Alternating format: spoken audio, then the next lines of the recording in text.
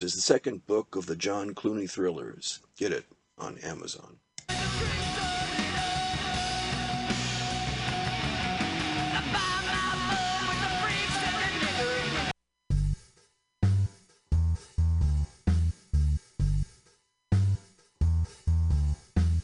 Let's watch a full-length movie on YouTube with Mike Spiegelman. Let's watch a full-length movie on YouTube with Mike Spiegelman. It's been over 1 long year watching movies, bad, strange, and weird, commandeered by Michael. Hi, this is Carl. I'm Mike's friend. I wrote this song. My turn-ons are French poodles, Chinese noodles, and German strudels. You should follow me on Twitter. It's Jokes to Carl. That's the French duh, not the duh. Now let's watch a full-length movie on YouTube with Michael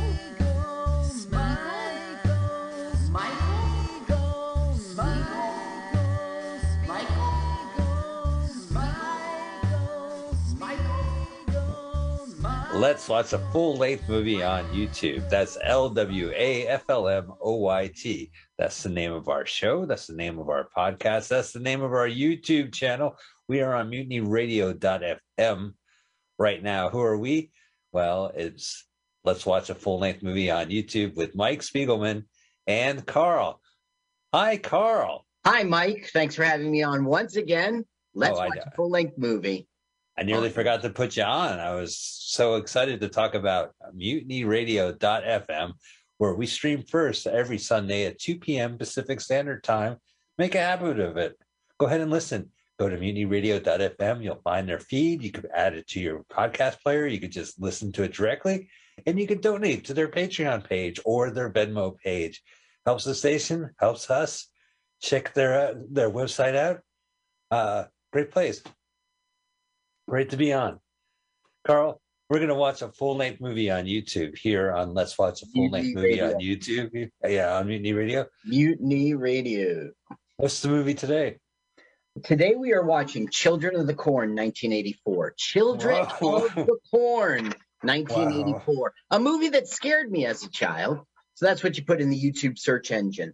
Children of the Corn. And we like Film Freak. That's the channel we like. Okay. You know, part of the premise of this show is that we see movies that I read about, never had a chance to see. I'm sorry. It's Movie Freak. I'm sorry. I interrupted you. The channel we like is Movie Freak. Okay. Movie Freak is the channel. It is hosting the movie that we are watching today. We'd love for you to type in Children of the Corn, 1984, and look for the version hosted by Movie Freak. Find that link, click it, hit pause, and move it to 000. We're going to have a celebrity comedian countdown that Carl has spoken to. It's going to do the countdown for us. And when they say go ahead and hit go. All right. I'm really excited, Carl, man. We're going right to the source. As I said, this podcast is about movies I've read about. I've never watched a Children of the Corn movie at all, but I read about them. So I'm really excited to go to the source, back where it all started. Here's Carl with his celebrity comedian countdown. Welcome back, ladies and gentlemen, to Celebrity Comedian Countdown, this time with Mike Morse. Welcome, Mike. Thank you. Thank you. Oh, you did. Now, Mike, we've been knowing each other a while. We met at Scotty's Pub in Comedy Cove, and I read the credits when I bring you up, and one of them is the Jay Leno show. Is the Tonight Show. Now, you wrote for them during Jay Leno's time. Tell me about it. I wrote. It was a wonderful thing because I could do it from home. It was a freelance thing where they hire me and I just every day, just in the morning, sit at my little computer box and type out jokes, send it to them by, I think it was like 1 o'clock in the afternoon, whatever it's, it's early for them. Right. And then that night I would watch to see if they used the joke or not. And then, cha-ching. The And when money they would, did, yeah, you'd get a then charge they get out of paid. it. Yeah, but then you get mad. You get mad if they don't use like a joke that you think is great. You're like, oh, come on. Then you hear one that like they used that kind of sucked, that was in the same vein. And worse is Jake and let me tell you, and you have this joke and you work on, you craft it perfectly. You're working your butt off on it, and he'll go, hey, here's the thing, there's a and he'll stumble over it, and you're like, you screwed it up, Jay, and I'm yelling at Jay Leno through my television, right? Because he screwed up the joke. And then he blames it. Yeah, that wasn't very funny. Well, you screwed it up, Jay. Okay, I'm having a dialogue with TV Jay Leno. So you've done a lot of writing for big time shows, and you wrote a lot for Comedy Central. The roasts. Tell me about writing for them. I did. Well, I started because I had I worked for Lisa Lampanelli for a long time, and wrote her, helped write her roast sets for Comedy Central when she was on. And then I did for some other people on there too. So it was always, a unofficial capacity. It was like people would call me, say, I'm going to be on this roast. I need jokes. And again, I'm sitting at my little computer box in my underwear writing and watching it as it happens. So, yeah. So it's cool. Great visual. Yeah, the best is probably the one, usually they get used. And a lot of times there's guys I know, that I've come up through the ranks with. They've gone farther up the ranks, but the best was for the which was the Alec Baldwin roast, and I got to write some jokes for De Niro, and so Robert De Niro was doing my jokes, and that was like, that's cool, man. That's a charge. And he's like, this thing, that's him doing the jokes, and you're like, and he's nailing them, and I'm like, yes, you're doing better than Leno, yes. Now, only roasts for Lisa Lampanelli, but you did a lot of writing for her. You opened for her. Tell me about that relationship. I know she's retired now. Yes, she's not doing comedy any longer, but it was great, man. We had a great working relationship, and I just started writing roast jokes for her, and she needed an opener, and so for, I think it was 7 or 8 years, I was on the road with her, just traveling around, and it was great. I mean, like, what's not to like? You fly out to Chicago, you do a beautiful theater, you stay in a nice hotel. And everything is taken care of. You get they're sending you to the back and forth from the airport, and I mean, it was like being in show business there for a while. So, and now here I am in comedians, not in cars, talking to Carl. So that's right. It's small time. Welcome. Plenty of room in the middle. So, but that was great. It was great. She was a great person to work for. Yeah. And it was when she was at the top of her game there, and it was crazy. I do miss it occasionally. Now, we just did a show together, and you brought all of the stuff for Puppets in Love, but you didn't perform it. Now I love more than you Puppets in Love. Why don't you tell everyone, how you? Okay, just he plays a song.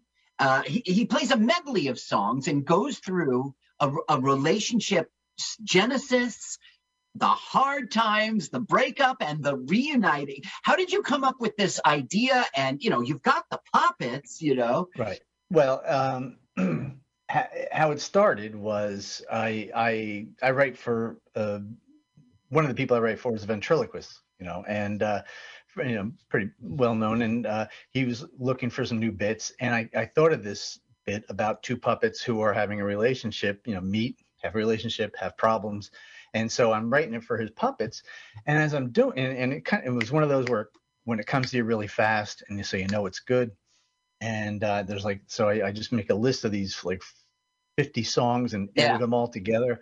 And as I'm doing it, I'm like, well, at the time I was doing a bit with a Cabbage Patch doll that I had taken the head off, and so I have the body, and it was just the first ventriloquist dummy for the hearing impaired, and I would just do, you know, and so so I had that, and I'm like, well, you know what? If I get another one, and then put a little eyes on them so they have faces, I can do it myself because this is really funny. So I had already told the guy about it, and I call him up and I'm like, hey, I got some good news and bad news. This is a really funny bit. Bad news is I'm not selling it to you. So I just started doing it, and it's a great closer. You know, It is. It always, you know, it's always a people pleaser, as they say. Yeah. Yeah, but I did not do it the last time we worked, just because of the theater. People were very far away. Yeah, You know, the closest people were about 25 feet or so, and it's really a bit where you need to be there to invest in the puppet. Otherwise, it's some guy doing this, and you're like, what's he doing up there? Yeah, you really sort of emote with your hands. You bring them to life.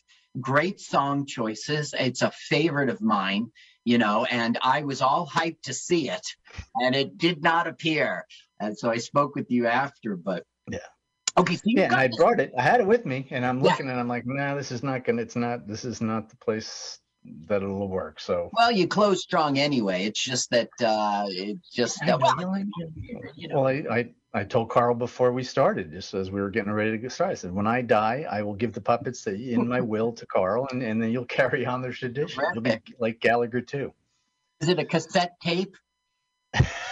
It's a CD. I'm up to the 2000s. You're up to CD? Yeah, this technology, you're going to be around a while. So you've got a long-running podcast. It's called The Miserable Men Show. And it's been on different venues. You're still doing it today. People can check that out.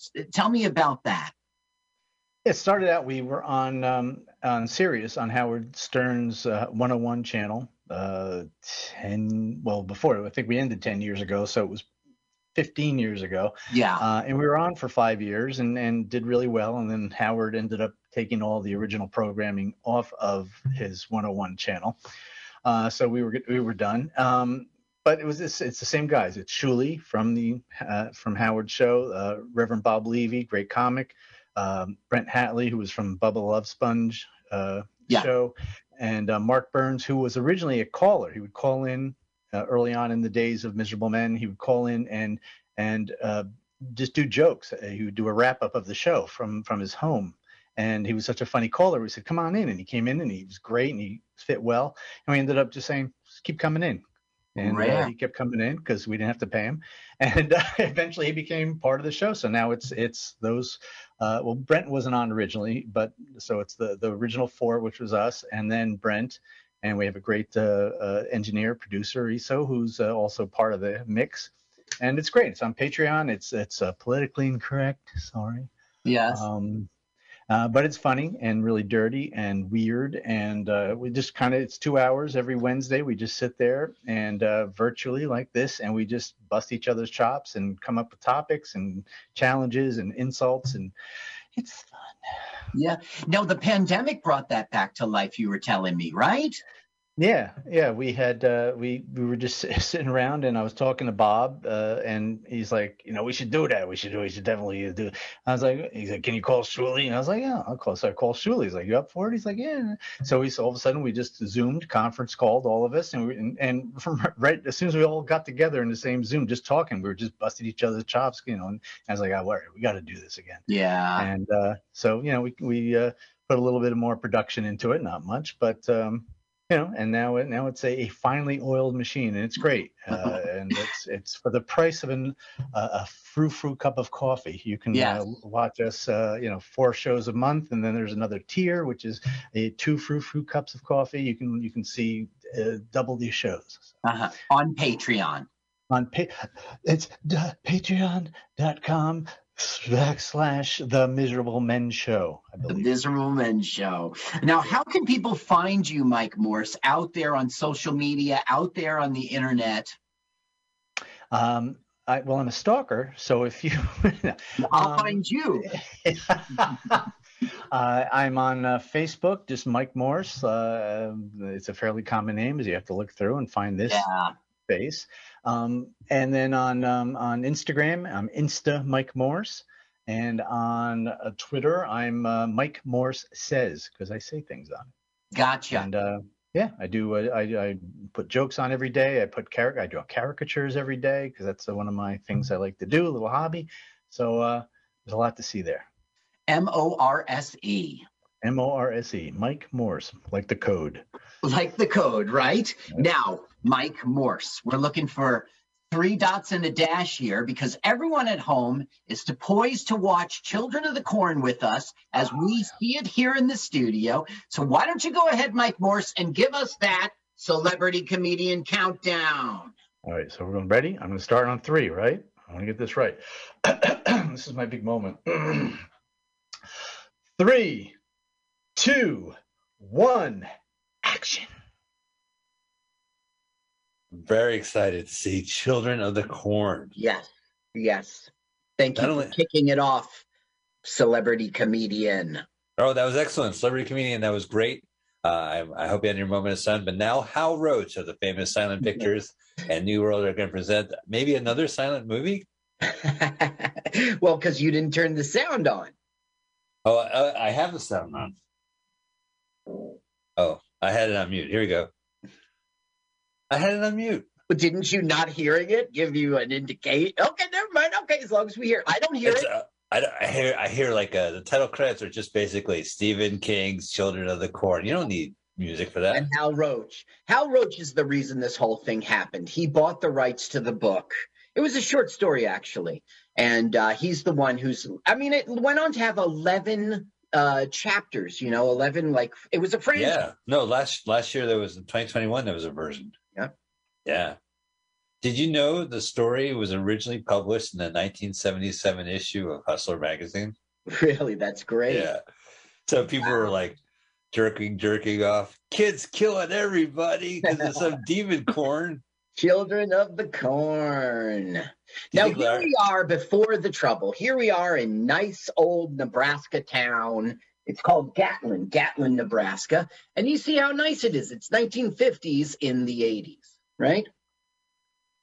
It is a great place. And by the way, if anyone from Nebraska is listening, we're so excited to do a film about your state. That's in your state. I'm looking forward to learn more about Nebraska and what a little town like Gatlin offers. Really now, I got to thrilled. tell you about Nebraska and Gatlin. This thing was filmed in Iowa. That's great. That's fine. It could have just been shot in Burbank for all I know. Well, actually, some of it was, yes. But most of it is in 3 towns in Iowa. But why don't they just... Okay, they went to church. After church, they get to go out. But the wife and sister aren't there. He's calling because the sister has 104 fever. Wow, that's a lot of storyline going on. And also the kid is narrating, right? Yeah, the kid is doing a voiceover. Now, I did see this back in the day, and this film scared the hell out of me. I was just a little kid. Right. Well, yeah, that's right, Carl. And you were in the high school. So these are all like your friends in high school. You're like, there's Ricky with the hat, that little. I think it was earlier than high school because my memories of it. Now it's when it was released in 84. So that was my, maybe I was scared in high school. Didn't want to see it. Actually, I think The Thing came out in like 82 and that movie scared the fuck out of me. Yeah. Look at that. So I could get these children want to kill everybody, but who's the waitress? Well, okay. That's one thing that doesn't make sense to me in the story. The waitress seems to be an adult. So she's poisoning all the adults with the coffee, which, like, isn't that a typical day at Henson's anyway? Have you tried their coffee? It's disgusting. I'll have some water. 104-degree fever. She's drawing predictions of the future. Oh, there's Isaac. What a creep. What a creep. What a creep. Oh, yeah. My throat. Oh, goodness. Goodness. I can hardly breathe, I tell you. It's ironic because Blue Bunny ice cream is a real thing, and they had to recall their ice cream because of like cholera and shit. Isn't that great? Yeah. Look, they had weapons. If Clemenza can figure a way to have a weapon planted for me. Now, this movie is all based on that curvy weapon, right? The one you use to husk corn with, the one you scoop the seed. Is it the sickle? Yeah, is it the sickle. Is it really? What does the Grim Reaper have? Oh, Oh, a ham sandwich. I wanted a ham sandwich. But we don't see it. And the reason was they had budget trouble. There was a lot of this film that was going to be more special effectsy and they were going to show you more, but they couldn't do it because they had to pay Stephen King right away and they lost budget. So the budget went to Stephen King's cocaine habit. I guess. It's 84. All right. Does Stephen King show up? The teenagers killed everybody. Right, including his dad, which is really sick. Does he narrate? Oh, and look, she drew it. Right. How it says Henson's on it. Friendlies, Massacre of Friendlies. Oh, that's right. And this must be a horror movie. Holstein's ice cream. Yeah, right. Yeah. Remember that in Bloomfield? Right. Well, that was where The Sopranos got shot at the end. That's right. Yeah. Yeah. I mean, they shot the scene at it. Whether he got shot, I don't know. So this is you can tell it's a horror movie because the kids' cartoon drawings of murders are used for the opening credits. Right. Now, look how the S's are backwards. It was just stereotypical kid. Yeah. You're writing full sentence Bible quotes, but you get the S from. Right. Well, isn't there like there is a scene in this movie where she writes the man who walks in rows and the S is reversed. She was able to write everything else. It's he who walks behind the rows, and they mean rows of corn. Oh, he is in that comic that makes a lot of noise in the back. By the way, Carl, I haven't done a set in so long that I don't feel like I can even make references to comedy. So I'm lost. Since the beginning of the pandemic, you stopped doing. Oh, I did a couple. I performed at Danny Dutchie's back in last February. Okay, I did Comedy Day. That was it. Very rarefied gig, but that was my last live show. And are you missing it, or I don't know? I feel like I'm doing it. Okay, so today, present day. So it was like 3 years ago that the whole town got massacred. Exactly right. 3 years.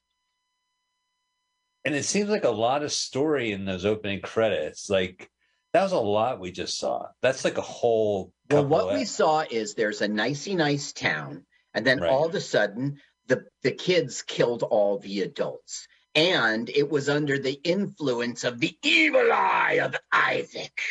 That's what I'm saying. Evil eye of Isaac, and then premonitions with crayons and adult massacres. That's a lot before the opening credits. That's an entire movie right there. If I was Stephen King, I would write that would be 40 pages of bullshit.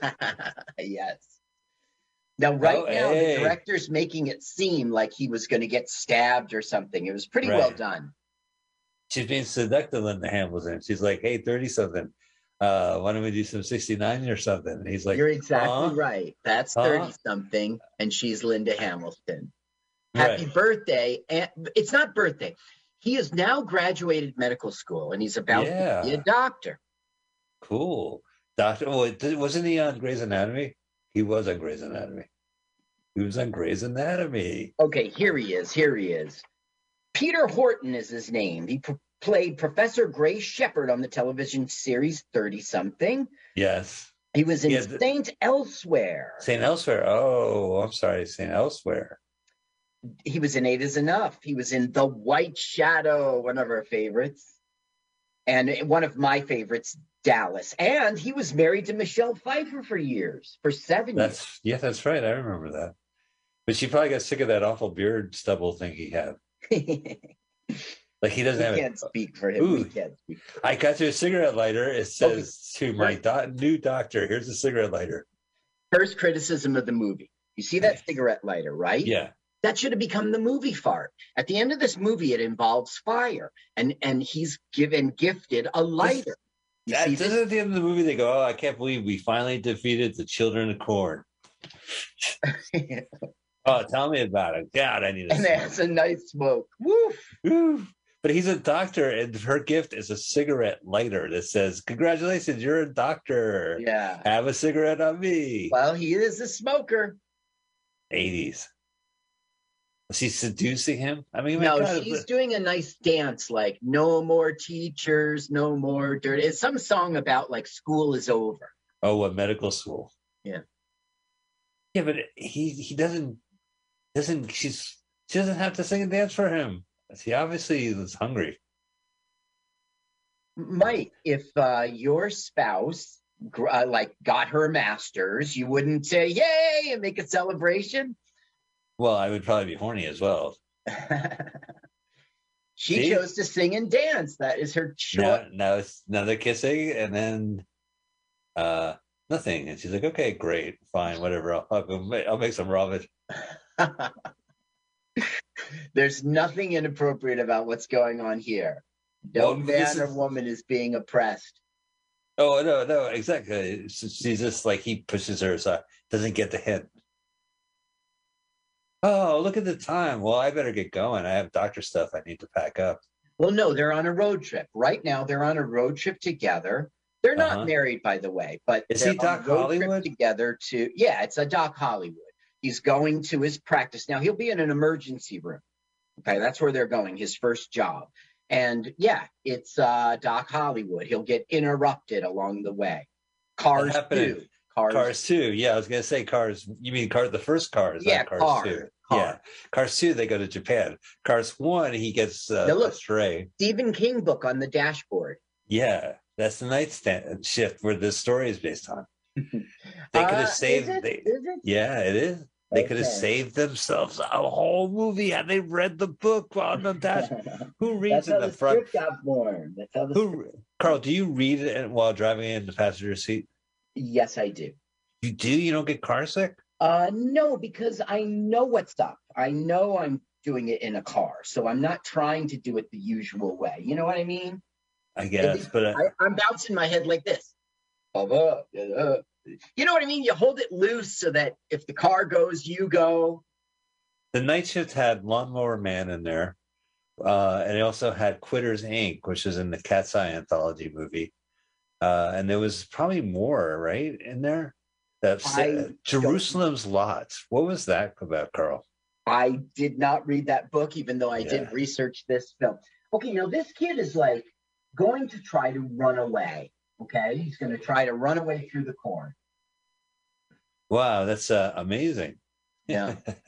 Now that's Job and Sarah. That's Job and Sarah, and they're like part of the story. Now, these are the kids that were innocent. He watched his father get murdered while eating a milkshake. Mm-hmm. And now in this post-apocalyptic, adult-free lifestyle, they're pawns of Isaac and Malachi. And he who walks behind the road of corn. So he's going to make an escape now.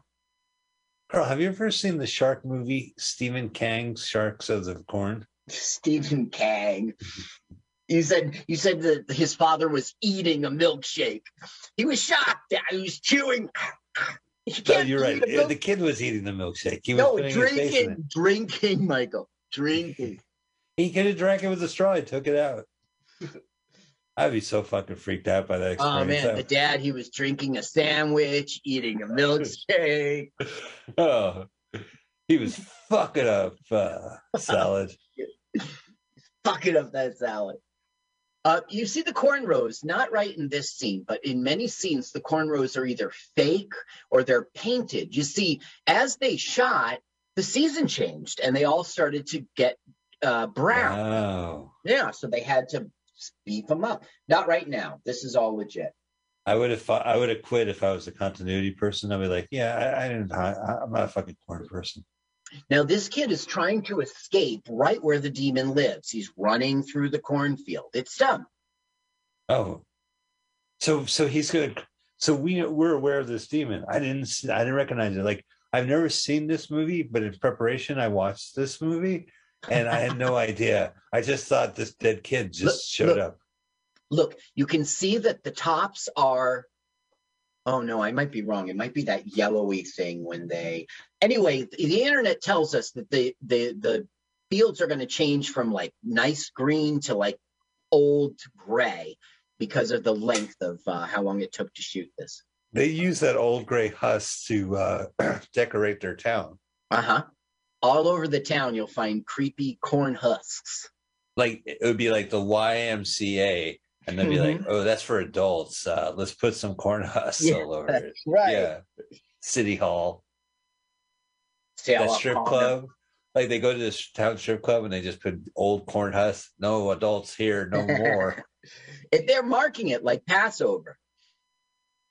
Well, they killed everybody. Right. It So has that's already. they didn't pass over. They like passed in. Yeah, you're right. Because you marked to get passed over. Yeah, you put some blood on your door, so the angel of death will pass over your house. Skip this house. Skip this house.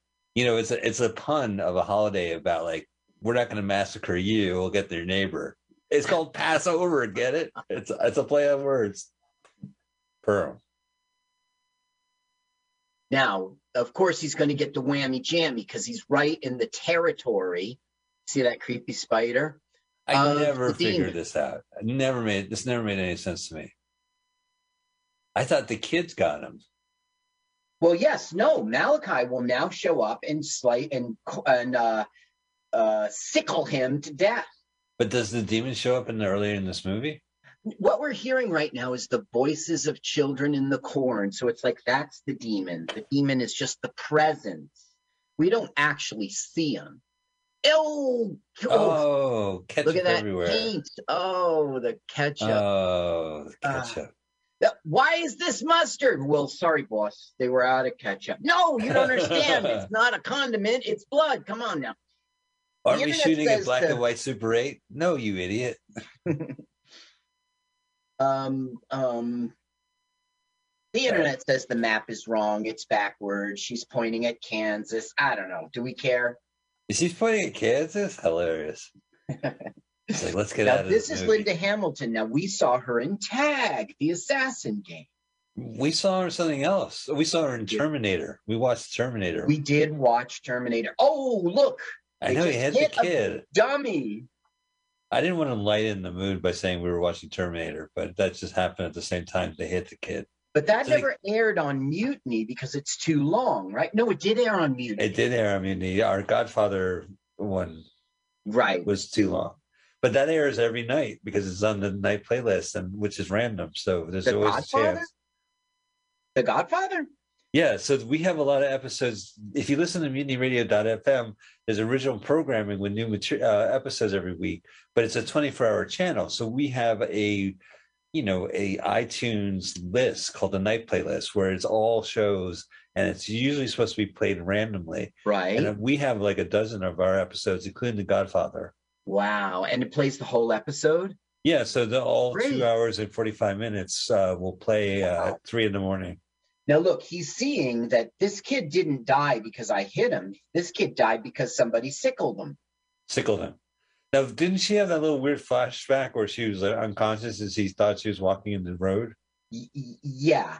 So she goes up and, they lied to Linda Hamilton and they said that child laws made it that they couldn't have a kid laying on the asphalt in the hot sun with a blanket over his head. It's just unreasonable. And Linda Hamilton said, oh, okay. Right. So then she thought it was a dummy, right? So when he reveals himself, it's genuine, her shock, she... Just like in the Alien movie, when it came out of the stomach, they didn't know it was happening. Really? Well, look, so they're gonna wrap this. They're gonna throw the body in the trunk. And Not yet, but yes. And then, Carl, whatever happens to that body in the trunk? Nothing. It rots in there. That's right. Yeah. Mm-hmm. They were trying to bring it somewhere and alert the police and say, take the coroner, take this. And they never bury the body in sacred ground. They never give the body the soul. Well, they were a little distracted by a demon, Michael. Well, speaking of demons and souls, there's a soul in their trunk of their car the entire movie. They don't even bother to bury it. We're going to watch the film, and we're going to find an opportune moment in which they didn't do anything about it. We're going to watch this film, and they're going to get to the car, and the car's going to have old corn husks shoved in there by these little kids. But not the trunk. It's not going to even be open. No, it will never. Okay, so she's going to dream now, and he's going to find out that the blood on the suitcase he's going to find is fresh. So this guy just got killed. This hasn't coagulated or whatever the word is. And so, like, the murderer is close by. Oh, Malachi. Now, is Malachi in Linda's dream or no? I guess no. It's kind of like that Death Proof movie from Quentin Tarantino where she's just hanging out in the car and a bad guy comes up to it. Yeah, were you talking about the one where her foot was out the window? Right. Oh, yeah. They were in a part. Now that was a creeper. I'm with you 100% there. That was a disgust. Okay, Sickle, look. She wakes up, she thinks, but she's really dreaming, right? Okay, yeah. So she's dreaming while Mordecai is holding a knife at her. Well, Mordecai just goes away now. We won't see him again. Wow. So you're saying that might be a dream? Sarah Connor. Yeah, this is her dream. She dreams she's getting out of the car. She dreams she's walking towards the body, and then she says she's sorry in the dream. He's interesting. It's the movie's oddly directed. It's good. It's good because there's not another dream sequence in this movie. No, there is not. Yeah. And also, there's other things like that, like Brad, St. Elsewhere. He will be in a school, and he'll get this weird sixth sense that Linda Hamilton's in trouble, Vicky's in trouble. It only happens the one time, right? You know what I mean? Like it didn't I feel like sometimes if there's a weird premise, they can get away with the even weirder premise. So if they say like, okay, here we go. That's just a dummy. Really be shocked. Just a dummy. Go ahead, Linda. Child labor laws. We can't have a kid lie down the street. You know that, Linda. Whoa! Oh. I don't know. It wasn't so great, right? Well, he doesn't have his stubble yet, so it's easier to hug. I meant her recoiling. Her shock. Yeah. No, yeah. It was authentic. They did that in Alien. The director did not tell them that something was going to pop out of the stomach. Well, come on, William Hurt must have known they have like some practical special effects. Of course. William He wasn't lying on the table. He must have been like half sitting, then with like a puppeteer in the other half. Mike. Yeah, he was in on it. It's the reaction. The other actors, they didn't know it was going to happen. Dead kid in my trunk. So long, dead kids. See you next movie. Even the cinematographer is giving some distance from those creeps that threw a kid in there. I don't know them. I'm going to hide out in these corn stalks. But they're not creeps. They're going to take them to a coroner. That's the Mordecai hanging out in the bushes. Yeah, I guess yes. Oh, here's Ada's Enough house. Meanwhile, the Ada's Enough house. Now, it's forbidden to go into the Ada's Enough house or any house, but these kids, Job and Sarah, do it anyway. And they listen to records and they draw pictures and they play Monopoly. And they play dress up. It's like a Stephen King book. So, okay, so you have a premise like, all right, so you have kids kill an entire town, all right? Yeah. It's Village of the Damned, love it. Yeah. Or, as we used to watch it at church, it was Village of the Darn. And then they had this preacher, right? But it's a 12-year-old preacher. Okay, that's the second thing. Okay, I believe that. And there's a monster in the cornhusk named He Who Walks Behind the Rose. Rose, right? Okay, yeah, You're all right. with me. You're with me. And she has premonitions where she can predict the future. Right, she draws it. Yeah. Okay. All right. Okay. Yeah, I mean, Stephen King, you're a great writer, and I'll believe everything you write. But you put it on the screen, you're like, what the fuck? Can't something just turn evil? Like, can't they turn out, like their car starts getting evil, or their dog gets evil, or the hotel they're staying at gets evil, and it's just let it play out. The car gets evil, right? Yeah, that was a good one. I saw that. That's the guy who's out of ideas. He wrote a good 9/11 story about a guy who office was in the World Trade Center. And he wasn't there, and he didn't die. Yeah, and then knickknacks from his dead employees start popping up around his house. Mm-hmm. That's cool. That's cool. Where's Stephen King book? It's gone off the dash. Yeah. Oh, you know what? The director said, "Will you cut it out?" All right. So here he has a cigarette. And that's right. He smokes it like he's fucking 12 years old. And he's not a real smoker. And he lit it with the gift Now Linda's all freaked out. I mean, they just, well, they didn't kill a kid, but there's a murdered kid in their trunk. And you're saying they're not married, so she can leave at any time. I was simply saying they're not married. Wow. So they spent a lot of money on the budget, right? Or they just drove around the cornfields going, okay, that's it. We're done for today. The budget suffered from the Stephen King taking a cut up front. Yeah, but I mean, but this thing made a lot of money. They spent $850,000 on it, and they made like $14 million. Wow, that's great for 1984. Yeah. This movie, I mean, everyone knows about the sequels. You said there's been 12 movies altogether. 11. Mm-hmm. 11. But do you know one of it was called Children of the Corn 666? Yeah, I got that one. And that kid comes back in it. Not a kid, Isaac. Isaac. Well, there's Isaac on the right. He's the best. He's the best in this movie. This kid has more style than anybody. Like just a burn. Yeah. He's completely, look at he's all dressed up. He's all like, I don't know, a lot of shitty children actors in the world, but well, he's actually 24. He's 24 right now on the screen. Oh, okay. All right. So eat my shorts. Well, he's 24. He's great. He quit acting after 9/11 because he was like, I want to be a teacher now, do something meaningful, He was in Leprechaun, which is, I don't know. Was he? Who did he play?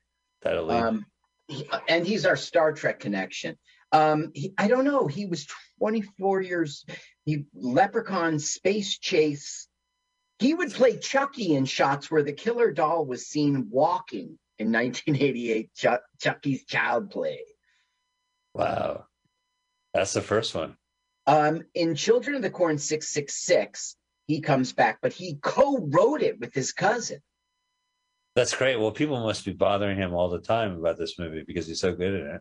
He was also Cousin It in the Addams Family franchise. Oh, wow. I thought I recognized his face. With all the hair. Yeah, and the bowler cap. He quit acting and became an English teacher in Santa Clara, California. Right nearby. Yeah. Oh, now the radio station is not fun anymore. Oh, last thing, he's our Star Trek connection. He was on Voyager. Whoop-de-doo. Did he reprise the Clint Howard role of the Brainiac kid? Right. So what's in the suitcase? Did you see the Clint Howard clip ever? I've seen the photo of him dressed up as Egghead. Well, yeah, he was an Egghead. It's a good clip. You should. Well, I mean, I've seen him say in interviews say people come up to me and I'm like, it was just one episode on Star Trek. Well, okay. In that episode, there was a horrible, scary guy in a spaceship, and he was making a lot of trouble for the Enterprise. And then when they find him in the end, he's just this little kid. He was all not a puppet, but a simulation kind of thing, And he's he isn't a little kid. He was just a wimpy old man. I don't know how to describe it. You got to see it. Okay, now this guy is R.G. Armstrong, and he's a serious, real actor. You might know him from Predator as the General Phillips, or Prune Face in Dick Tracy, but he was in Reds. He was in Heaven Can Wait. This guy's for real. I don't know what he's doing in this film. Hey, he's probably doing a day's work and get the fuck out.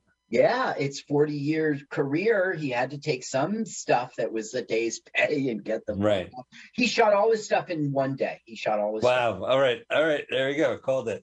But he's localized to this area. He's in a few scenes right now.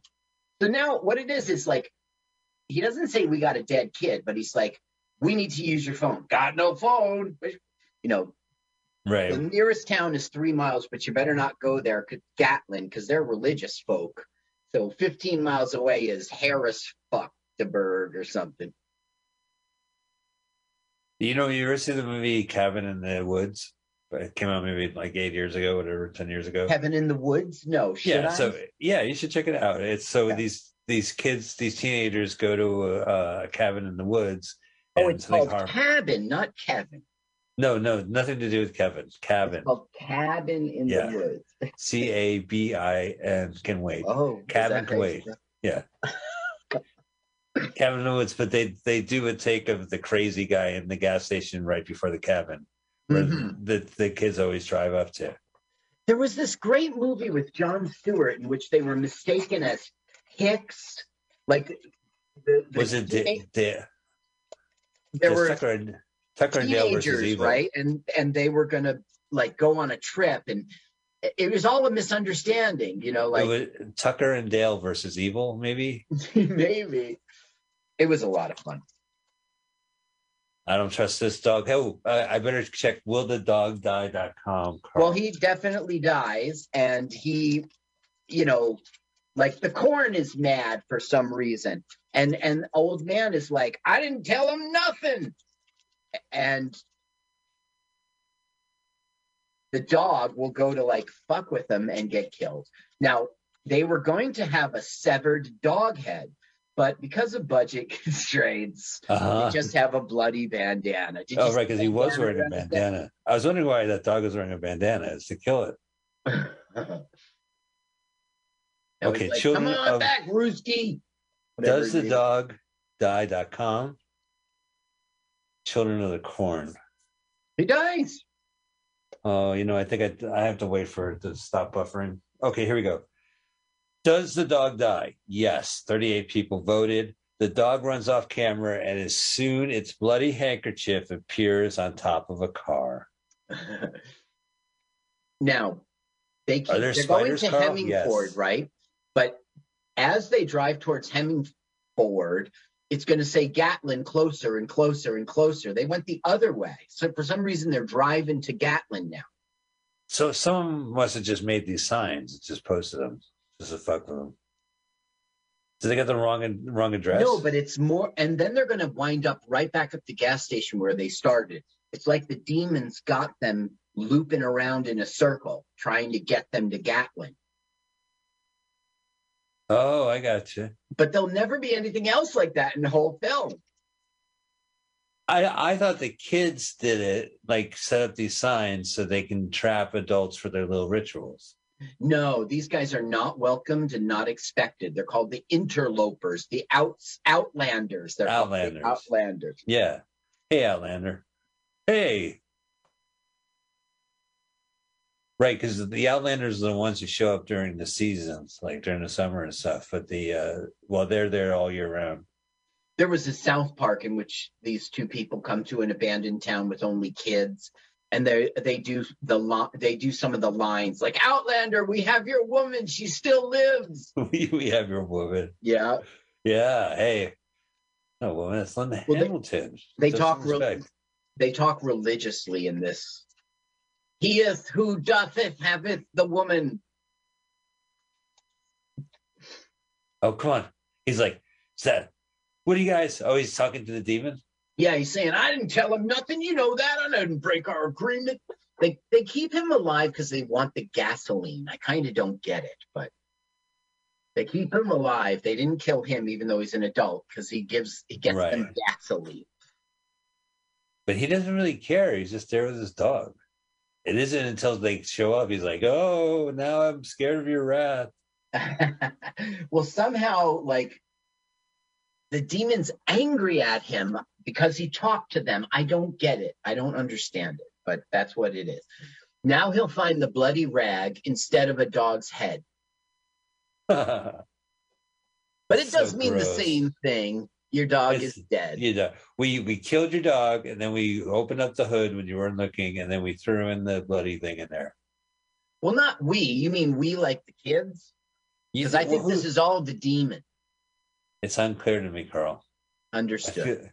It feels like that. Well, I guess there was no fingers in the bushes from the camera angle, right? They do the. That's right. They made the wind go, and there was a lightning and a thunderous, But there was no kids involved in there. You don't see them scurrying. Kids will be involved in a moment because Malachi's going to come and kill him, And that makes he who walks behind the corn angry with Malachi. They need his gasoline, apparently.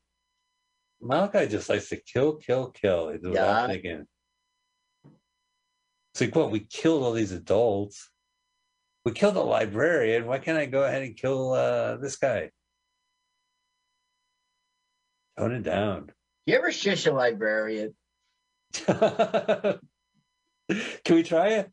Hello, welcome to Montclair State University Library. I'm your librarian, Mike.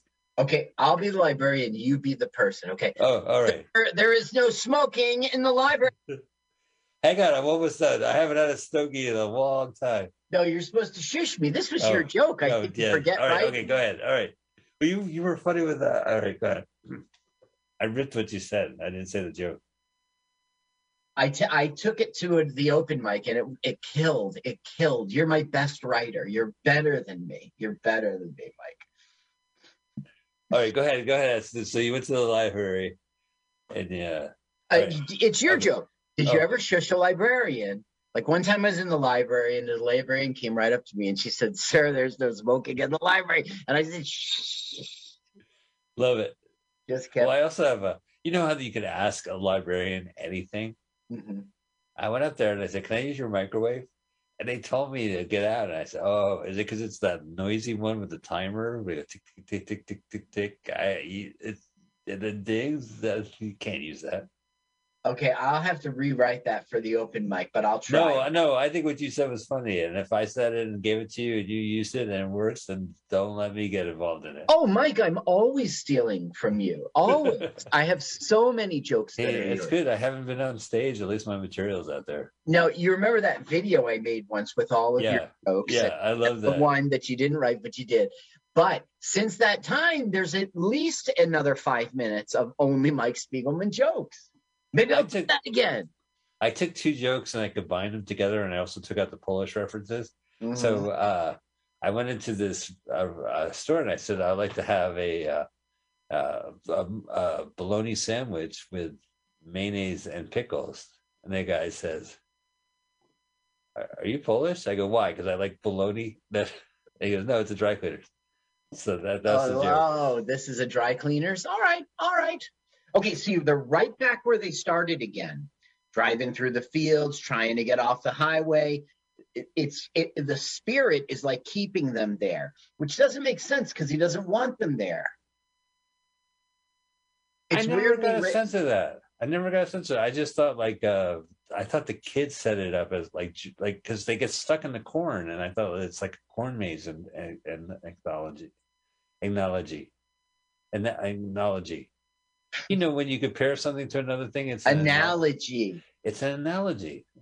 So right now, Bryce University graduate in English. Wait, where'd you go to school? I went to Montclair State. I went to Brandeis University. Brandeis English graduate. That was last century. It is analogous. That was last century. Look at this. So he's 24 years old, and he's like playing a 12-year-old hellbound preacher. Yep. He's killing. He's the best part of this movie. Right now, he's given the preacher talk. You know, it's a sermon essentially, but it's like happening in real time. He just got talked to by God, which isn't really God, as we know. Yeah. So that's the last adult there has turned into a skeleton. So the interlopers are coming. Yeah. He is the cop who originally tried to like burn down the field when they first started killing. You know. Oh, gotcha. Yeah, so he's 3 years old, rotten up there. He's a special sort of like religious thing. This is what happens. You try to kill the demon. Oh, you get crucified, and then your clothes remain the same, but your body turns into a skeleton. Right.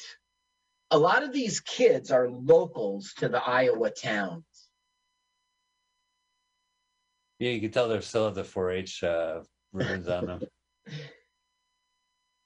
And there's scenes where like the demon's like burrowing through the ground, and it's like local Boy Scouts in Iowa, like dug the trenches. Wow.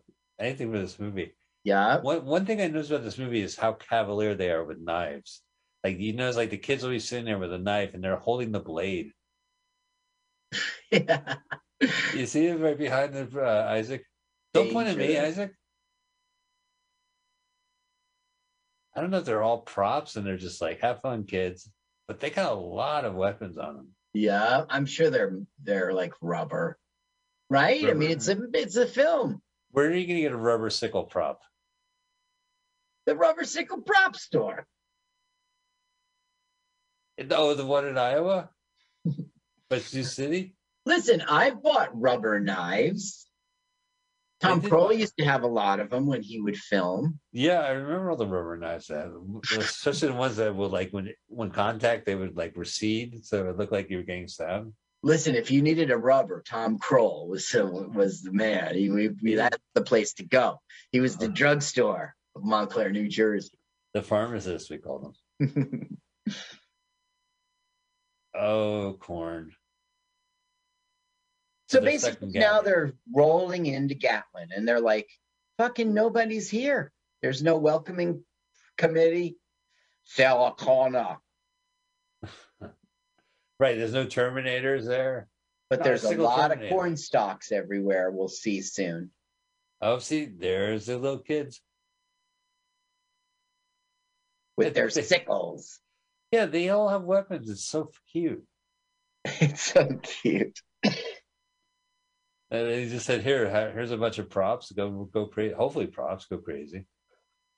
So this Hal Roach Studios bought the rights, and Kingstar himself wrote the script for it. Oh, great. They hated it. Okay. King's script started with 35 pages of Bert and Vicky arguing in the car. Oh, how great is that? Yeah. Yeah. Well, wasn't that The Shining? No, they were happy in the car ride. Well, no, but 35 pages, Mike. A film, a script of pages a minute. They had so much happening before the opening credits. I wouldn't mind a little pacing. Wait, you want to argue now? You're so contrarian to me. Just because I say something, you want to argue, right? That them arguing in the car for 35 minutes is a better film than this. It's called Children of the Corn, and I would just want 35 minutes of that movie where they don't talk about children or corn whatsoever. You'll get it in the beginning when they're arguing. Okay, so Hal Roach said, fuck that, no way. And he hired a guy named Goldsmith. And this guy, George Goldsmith, wrote Force 5, Nowhere to Hide, I don't know, Hill Street Blues episode, Hot Child in the City. I don't know. He didn't write films you've heard of, but he was a pro. And I've heard of Hill Street Blues. I've heard of Hill Street Blues. Out of all of them, I've heard of Hill Street Blues. I've heard of Hill Street Blues. I've heard of Hill Street Blues. Well, he wrote one of those. Oh, yeah, which one was that? The one where, let's see, the chief has a drinking problem. It's the one where it starts with the theme song. It goes, you're watching Hill Street Blues. So now they're trying to find somebody. They want to say, look, we got a dead kid in the car. He was murdered. Please take him to the coroner's office. And they also have blood on the front of their car that the mechanic noticed. The mechanic did notice? He didn't say anything. He's like, he did. He said, you guys better keep driving. Like before he told them to go to. That's why he said it? Yeah, they had a glance and there was like red ketchup all over the yellow car. Mm-hmm. It looked like a hot dog order. That looks like a taxi, right? Yeah, it's a monster of a car. All the radio has are just preachers. That's right. Yeah. AM. Okay, they saw the door close on this house. So here's somebody. Let's at least use their phone. Right. Should we park this close to the tree? I'm a little on the fence about that. Should we park so close to this fence? Oh, I guess we're on the fence about that. Ooh, look at how dirty, right? Does he recognize the cameraman on the other side? The internet tells me there's lots of that in this film. Continuity things like you see people from the set in the reflections. Yeah. But I've seen this film This is my fourth time, and I did not notice any of that shit. There's also boom mic sightings and stuff. I missed them all. He does a lot of interesting things. Like we saw the reflection of a lot of the action on car windows and scraps of cars windows, these windows. So the guy who wrote the film that said that this is a metaphor for the Iranian Revolution, the takeover of the town by quasi-religious zealots acting for an evil god based on the Ayatollah Khomeini and his Revolutionary Guard taking over Iran. Bert and Vicky became analogous to the American hostages. Exposing the dangers of evil religious fundamentalism. Shit, you just can't have a single movie in the 80s with some weird politics attached to it. Yeah. Yeah. Look, there's Jiffy Pop, untouched. Cool. Yeah, it's just on the stove. I'm about to make some Jiffy Pop. Well, I did that once with my kids, because they would do the microwave one. So I said, oh, like when I was a kid, and we did it once, and they're like, wow. And then they were never interested. Nah, just get the microwave stuff. Yeah, it's a big ordeal. Oh, well, it's great for camping trips. I had a fond memory of my father pulling out the Jiffy Pop on one of those, state park barbecue pits that they have, little setups. And he put it, and it just burnt the fuck out of it almost immediately. Like, it just turned into this big black cloud. It was great. Like, it went boom, like a pimple. Like, it was so much heat. And he just threw it away, He just let it cool and tossed it. So now they're going to come upon Sarah. Okay, so these are the Monopoly kids. Yes. This is the crayon girl from the beginning of the movie. Yep. Sarah Connor. Which was this 84, 82 was the Terminator? 84. I don't remember. You could be right. It's 82, but it was like on the earlier side of the 80s. Yeah. Yeah. She's good in the last Terminator movie. That was a terrible film. That was a terrible but she was good in it. Well, sure, yeah. I mean, it wasn't a good movie, but she kicked ass, and she was like kind of the center of the film. I liked Terminator Genesis. Many people did not. I thought it was really action-packed and good. Oh, look, all right, so check this out. So there's all these murders, kids draw murders. He's like, he who walks behind the rose. What about the murder pictures above it and to the right? That, don't have time for it. Yeah, you're right. His eyes. Yeah, there's a guy with a knife in his head now. Yeah. He's just like, oh, whatever. Nice museum. Weird. I guess they didn't have any room on the refrigerator, so they had to put the paintings in this room. Sarah Connor. No, I'm just Sarah. Just Sarah. Sarah of the Corn. He looks like Sarah Connor. Sarah Connor. No, not in this. I'm Vicky. I'm Vicky in this film. She's like a badass in the last one. She's got like a motorcycle jacket and a motorcycle. Yeah. She's got like goggles, and she's all, let's go, let's ride.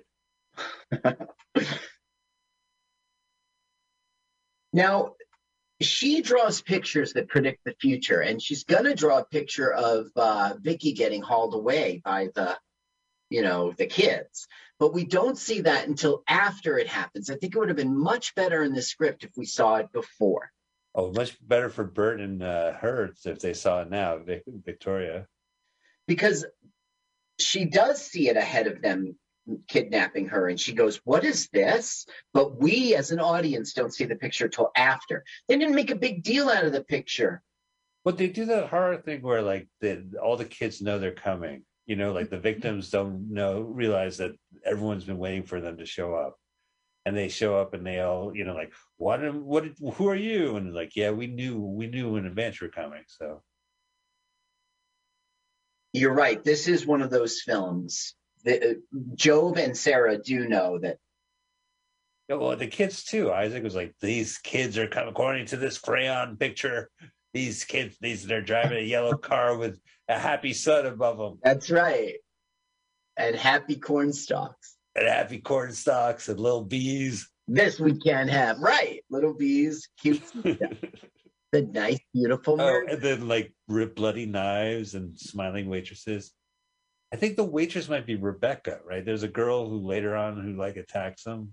Yeah, she's got curly hair, and her attack at the way end of the film was tacked on. It was never in the script. The director's like, we need something more. We need a one last punch. We need one last scare, and they just wrote it.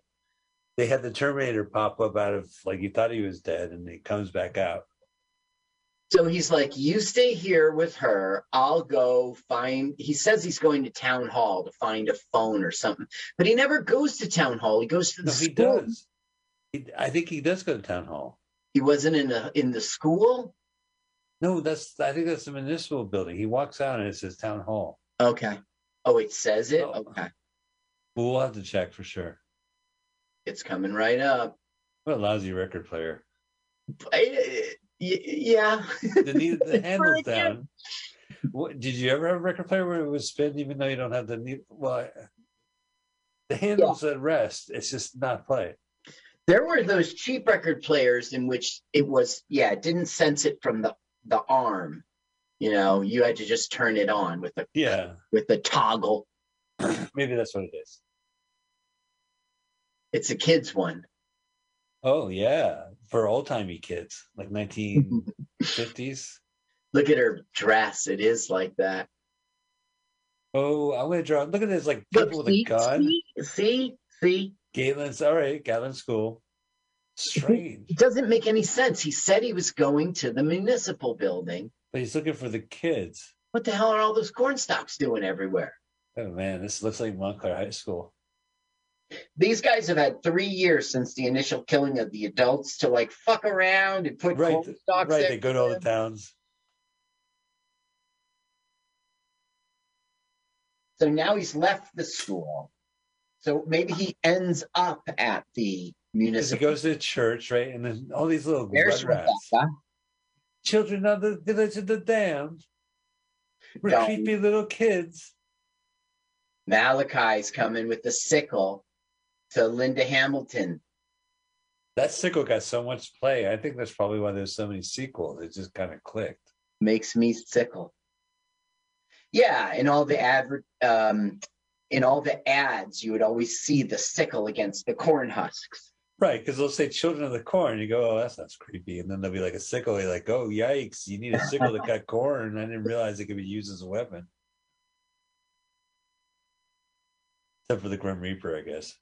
He doesn't have a sickle. He has a specter. And the Soviet flag. Yeah, he's got another harvesting tool, but it's super long, right? And it's that's what he reaps. He reaps souls. Oh, reaps. Yeah, so he's the reaper. He's reaping, he's not wheat, it's wheat. Oh, look both ways before crossing the street. Even though nobody lives there. So that's not like Hal Roach Studios where they shot like all these silent movies? No, there were 3 towns in Iowa. I have the locations here somewhere. And there were some in California. All these little kids are all like, there's only a dozen kids, but they're all like right where the cameras are. Yup, they used them. Here it is. It's Hornick, Iowa, Whiting, Iowa, Salix, Iowa, and Sergeant Bluff, Iowa. So maybe he's in the municipal building now. He is. This town hall. Here comes Joe. Notary. I guess the phone doesn't work. Now he's going to have that like psychic experience where he knows that Vicky's in trouble. There's Job checking him out. Right. So Vicky's like a mile away and the kid he needs is right behind him. And then he's going to say, I have to go a mile. Oh, and there's the kid I need. Let's go. No, he doesn't. It isn't time for the kid. Oh, they really defaced that town hall. They had 3 years of fucking around. Right. That's right. What else are you going to do as a kid? Well, I mean, they must have oil paint other than crayons to paste that painting so well. So Linda's like, Vicky's like, what are you drawing? I drew you. Let me see. And then she goes, what is this? You know, she's like scared by the picture or or disgusted maybe. But we as an audience should see it now before it happens. He's like, look at that. Like, well, this is the first time they realize she's been drawing murder paintings. Oh, that's why there's murder paintings on the wall. Now drawing murder paintings. Oh, they hear somebody. And it's Malachi and crew. I don't want to subscribe to Grit Magazine. We've come to set you free. Okay, here he is. He's going to have his, like he said to Linda, you're safe. It's a weird, but you're safe. Something like that. And then he's going to hear that over and over and go, she's in trouble. Run back. Did they really, these kids paint no false blood, gods in blood? No Cop blood? Yeah. And they use the blood of cops. These kids are sick. Yeah, they are. This guy would go on to have other success, but he would never outlive his performance here. So scary. As a matter of fact, one time, Isaac freaked out a lady. They were in a restaurant with friends, and this lady like freaked out when she saw Isaac and ran out of the diner or the restaurant. That sounds like you when you were a kid. And then she came back in a little later and talked to the manager and said she wanted her seat moved, her and her girlfriends moved to another location where they couldn't see Isaac. Really? Now, that, you see the lamp, that there's lamp no cord. There were blanks. Those were blanks. Oh, yeah, because there was no cord attached to the wall when she threw it? That's right. You're not going to have a loaded lamp thrown at a guy. Uh-oh. Good acting. She does a good job here, the little girl. Oh, Linda Hamilton's feet. I'm not doing this movie anymore. Oh, the hell you are. That little girl would go on to become a psychologist and be a teacher in a college. She got a PhD. Nice. Yeah. She was also on Full House, and she reprised that role on Fuller House. She was on a lot of stuff as a little girl, and then she just said, I'm going to college. Right. Sarah Connor. Children of the Corn. So Children of the Corn was like 84, and then the sequel was 93. Did you see how we just saw the picture, though? Yeah, that's right, finally. Right. So that's the thing. They missed an opportunity there. They didn't show us as the audience with like creepy music, like she predicted it. I think it was a wasted opportunity. Now, this scene we learned, don't shake the baby. Oh, yeah, when it comes to children actors, you should just... Oh, so is she dead? No, she's being sacrificed. It's Midsummer all over again. Midsummer. Now he's learning, like, he who walks behind the corn is like angry at Malachi for killing the old man. And don't you recognize Malachi from Back to the Future? Yep, he was in it. Yep. He had like a Davy Crockett hat, beaver cap.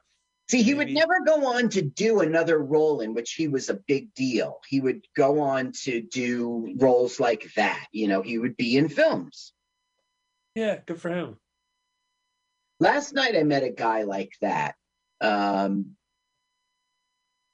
His name was Lenny, and he was in a bunch of movies, but he was always like that. He's a working actor. You really don't know him, but you know him when you see him on screen.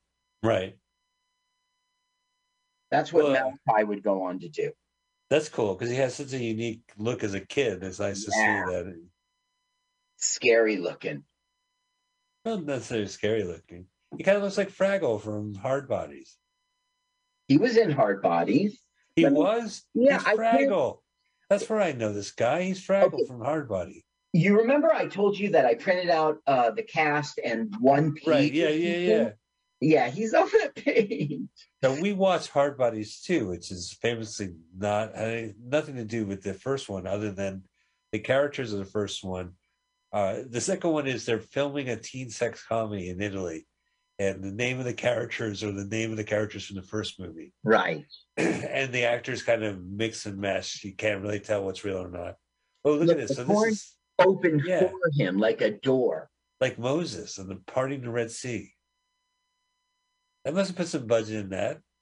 And now it's going to close. So the corn's saying, he who walks behind the corn saying, come on in, buddy. Gotcha. The Twin Peaks ship.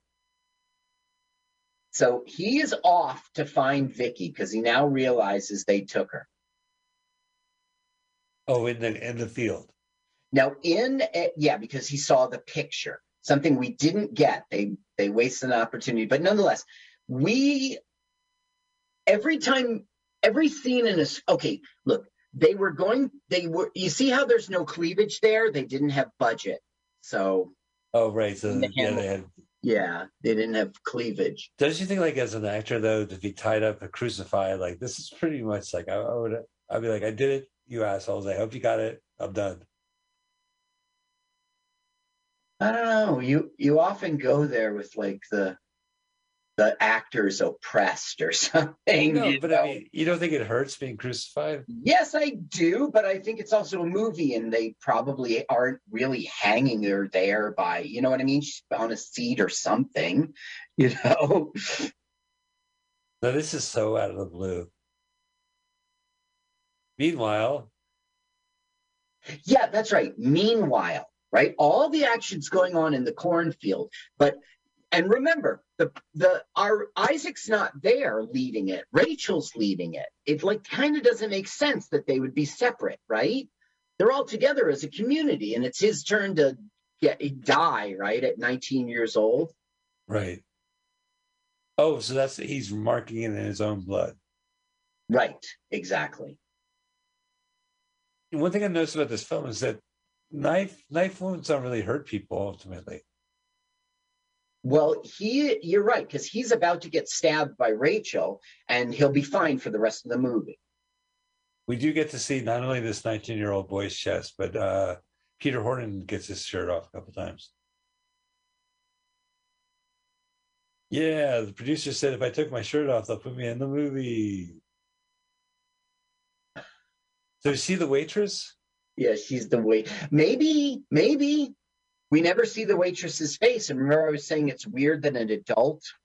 Right. But also, the waitress looked like she was 5 feet tall. Right. So she goes, go get Isaac. And she goes, no, wait, go get Malachi. Because she knows Malachi will kill him, yeah. Okay, I'll wait for Malachi. So, he's getting indignant now, saying, you idiots, Oh, yeah. You're rewriting the Bible one page at a time. But they're still going to kill him. It's like... he slams down the Bible. Bible pile. Okay? Oh, whoa! Whoa. Get back! No touching. These guys all died pretty young. All died at 19. They're all Gen Xers. I guess, or old Gen Xers. 62? Old. If you were born before JFK, then you're a boomer. Right, that's for sure. Yeah, but so you're a Gen Xer. I thought 66 was the cutoff, but I think you're right. It's 64. 64? Yeah, I mean, 66 makes more sense. Well, see, I'm 66, but I'm definitely Gen X. Right. So, okay, so he's stabbed, but he'll be fine. He's even fine right there. You see, sometimes he's got a bloodstained shirt and sometimes he doesn't as he's running. Well, all you have to do, I learned this in the movies, if you get stabbed, is you pull the knife out. And then you'll be okay. Yeah. It'll close up. Yeah, like it's not going to make it worse or going to cause more problems. That's sarcasm, what our lawyer is telling me. Get the Outlander. Oh, he tripped up his own feet. Run. This time we're doing it with the bloodstained shirt. Go. Yeah, right. So this is nice as town vacated themselves for this movie. Yeah. Not even a plane in the sky, right? Right. Outlander! He's at Kirby's Market. Hey, mister, if you go into Kirby's, can you buy us some beer? Right. We'll give you the money. We'll be right out here. Uh-oh. They got him now. There's a Star Trek episode like this. It looks like a Star Trek episode with the colors. Yeah. Outlander. There's this Star Trek episode where there's like a virus and it kills you when you get to a certain age. So they come to this town that's like empty except for kids. And that was 1967, I think. So in Hard Bodies, these three guys want to get laid. So they find like a Lothario who convinces them, like, do what I do. And with this pad you guys are renting here by the beach, we'll have massive parties.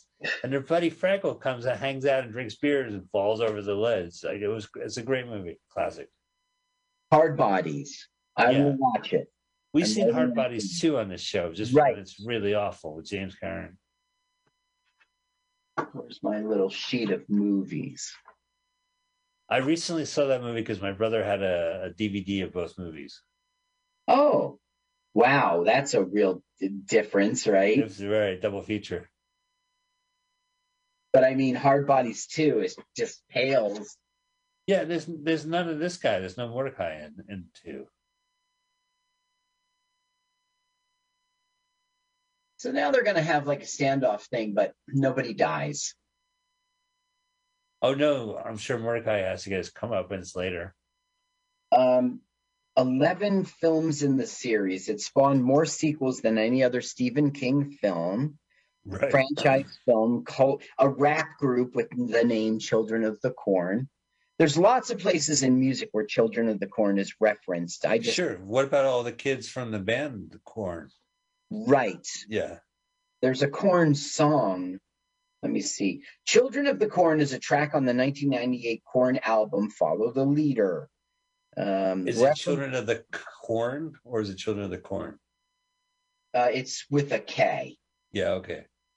And the final verse of Kendrick Lamar's 2001 song, Mad City.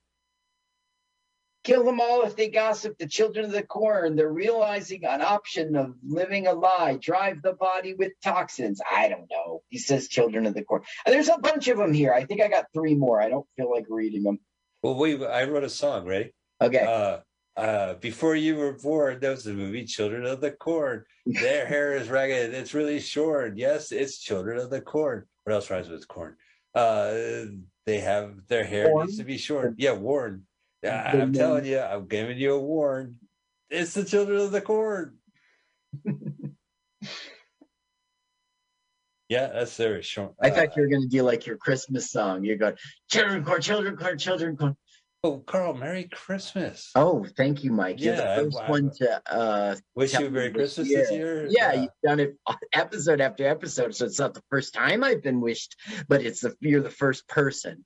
I feel, well, this word Christmas, more people should be wishing you a Merry Christmas. I wrote a Christmas carol for you. Oh, you wrote a Christmas carol? How did it go? It goes, Christmas, Christmas, Christmas, Christmas, Christmas, Christmas, Christmas, Christmas, Christmas, Christmas. So now Job has saved him from the, he took him down to his dad's bomb shelter. Nobody's going to find you in here. Right. And so there's a first aid kit. I'll set you up. Right. Yeah. It's like John Wick's doctor shows up all of a sudden. Isn't it funny? Like, there's always like, there's no cleavage there. She has no cleavage. That's they didn't have the budget. No budget. They had to give it to whom? In this Stephen movie? King. Oh, he got the movies? Stephen King is out. Wait, I think Night Shift also trucks the Turn Into Maximum Overdrive. That story is from that book. Uh-huh. Because you say, like, man, they're taking a short story and they're dragging it out into a movie. But they do that all the time for Stephen King. I mean, that book alone had like several movies. Right. Anything with Stephen King's name on it at a certain point, I guess after The Shining, was just like, okay, this is gold. We'll option you a book. Children of the Corn kind of churned that gold into like cheese, but right, because that point is like you don't need Stanley Kubrick. You don't need Stanley Kubrick to direct your movie. You could just fucking do it. You don't need Stephen King to write it, apparently, either. Yeah, right. Okay, so right now, as a matter of fact, Hal Roach tried to get it that the writer wasn't credited. It was just written by Stephen King. He lost that argument. Huh. So now Isaac, who's always shaming Malachi's turning it on him, and everyone's against Isaac now, and they're even going to crucify him. Look at that. The kid's like an expert in like first aid. Every gunslinger, there's a woman in town who knows how to heal his wounds before the final battle. Right? In this case, it's a 6-year-old girl. I think you might have nailed it. 6 or 7. She could be. You nailed it. So there's no cleavage in this movie, but we see Peter Horton without his shirt, and the guy's pretty sexy. And we saw that 19-year-old. We saw some young beefcake, I guess. Uh-huh. I didn't think he was very beefcakey, right? You could see his clavicles. Yeah, but he's like this hairy guy and with a nice build, and he's cutting a Satan tentacle. Now, listen, in a movie, every scene flows from one to the other. That is broken here. He goes like, come out, Outlander, or we're going to kill your woman, right? But he's in the bomb shelter, doesn't hear it at all, and then they just take her right back to the cornfield again. So the scene is pointless. Well, there's two things about this scene. One, he cuts her really deeply and then puts his hand on the wounds, but no one really gets hurt with these cuts are like fast and loose in this movie. Right. And that won't be a scar. Also, did you notice when they were driving away from the gas mechanic, he's like, what's that whispering? What's that noise? Yeah. And meanwhile, they're like, damn it, we just drove another 15 minutes and we're still lost. And they cut back to him. It's like 2 seconds have passed. What is that noise? That's right. That was very badly done. I gotta get my shirt back on. Blood is a decorative. He's going to go to the cornfield to find Vicky. See what I'm saying, though? But Vicky's in town. Listen, if you're in a movie and you're screaming out, trying to lure a guy out, one scene needs to lead to the other.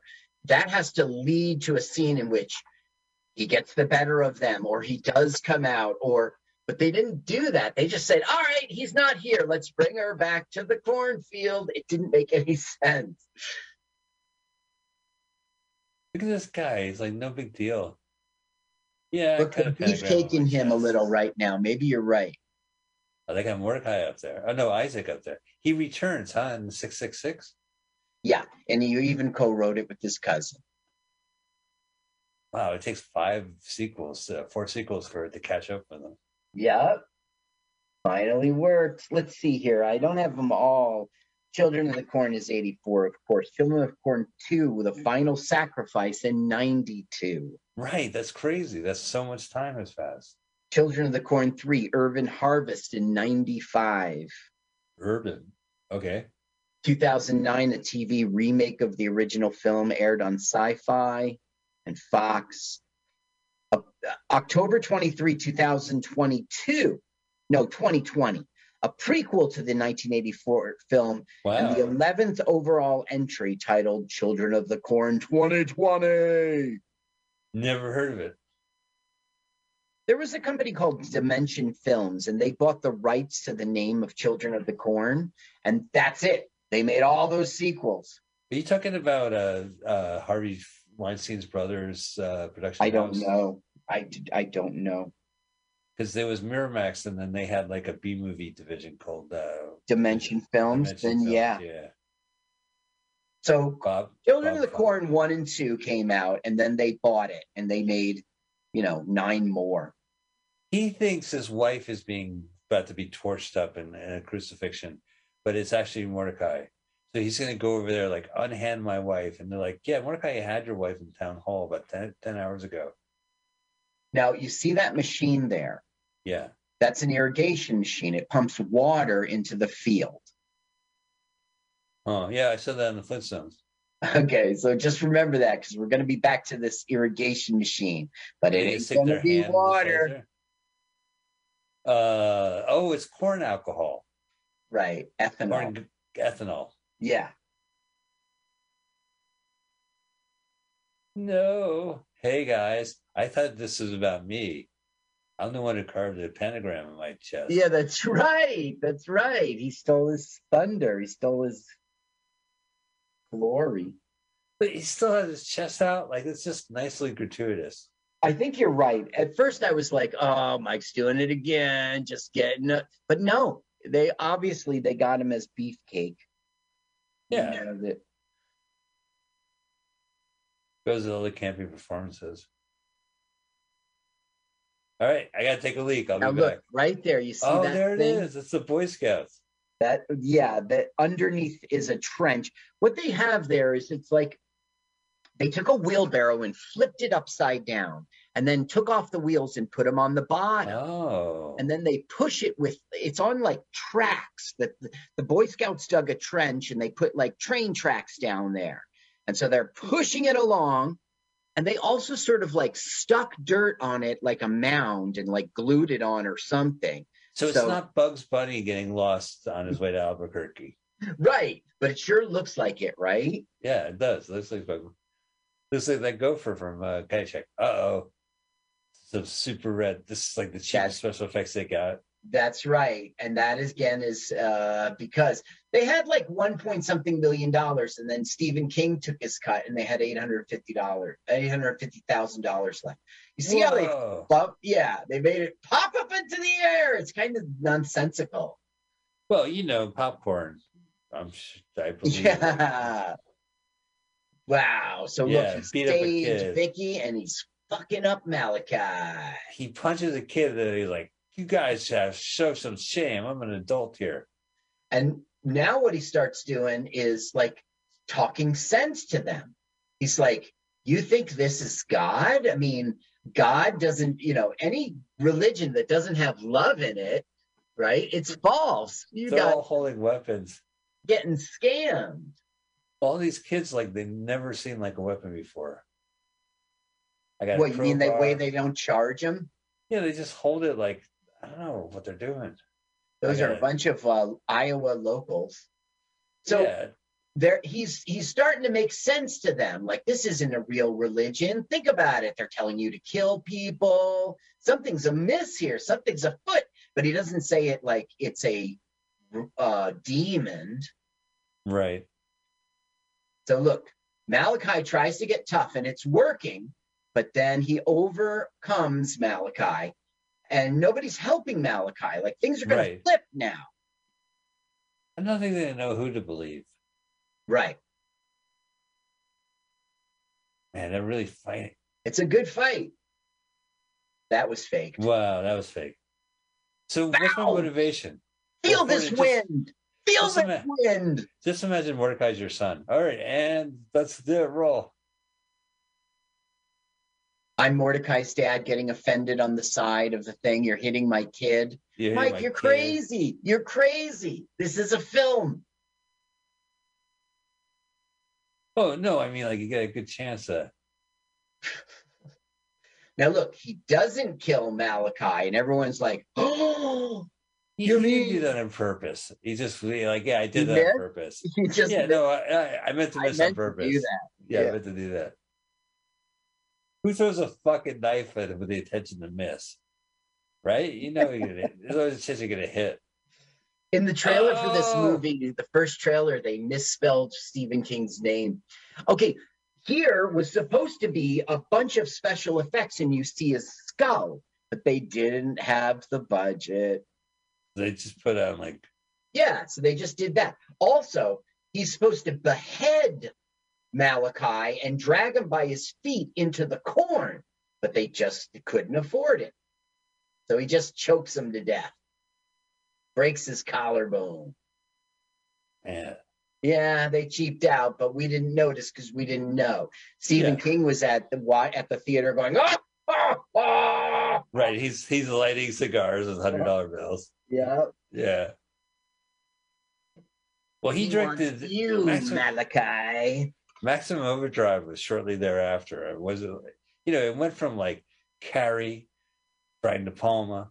It went to like 1980 to Shining. There's Salem's Lot. There's like all these. There's Creepshow where he worked with George Romero and he showed up in Night Riders. George Romero. like there was like some kind of prestige to his films, and then there was a certain point where it was like whatever.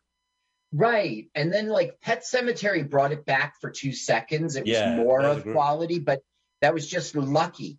It was well directed, that movie. But yeah, you're right. Like but you know, Stephen King, like he just became a money machine. He remakes his own stuff. I'm making my own Shining. Fuck you guys.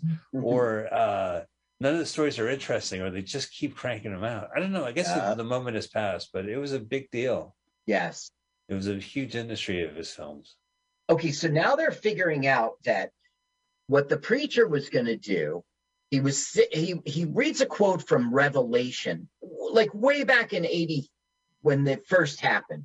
The preacher was reading a quote, and they realize it's like the lake of fire. So they're going to burn the cornfield. That's what the guy was going to do, they figure out. So they'll do it too. And now I think they should use the movie fart, and it's lit with the lighter that was gifted to him. Yeah, right. He's going to burn it down with the lighter he got.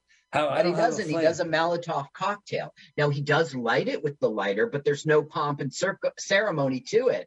Nobody knows, you miss that it's the lighter he was gifted. Well, that's good. That's subtle filmmaking.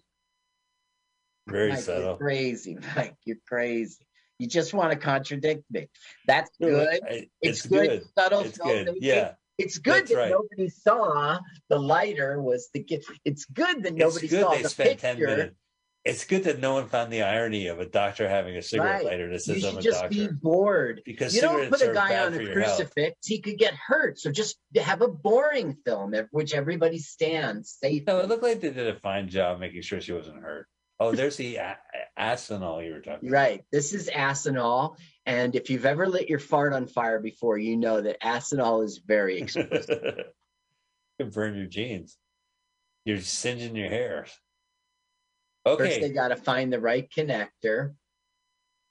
Hurry up, the wind is blowing. The wind is blowing. So what's happening is the demon's like now mad at everybody.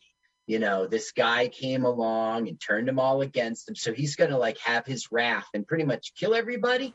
So instead, he goes, give me a rag. And he rips up and he goes, hey, that's not a rag. He's all mad that they ripped his jacket. That was his clean vest in the beginning of the movie, like 3 years ago. And for the rest of the film, he'll leave it on, just one arm.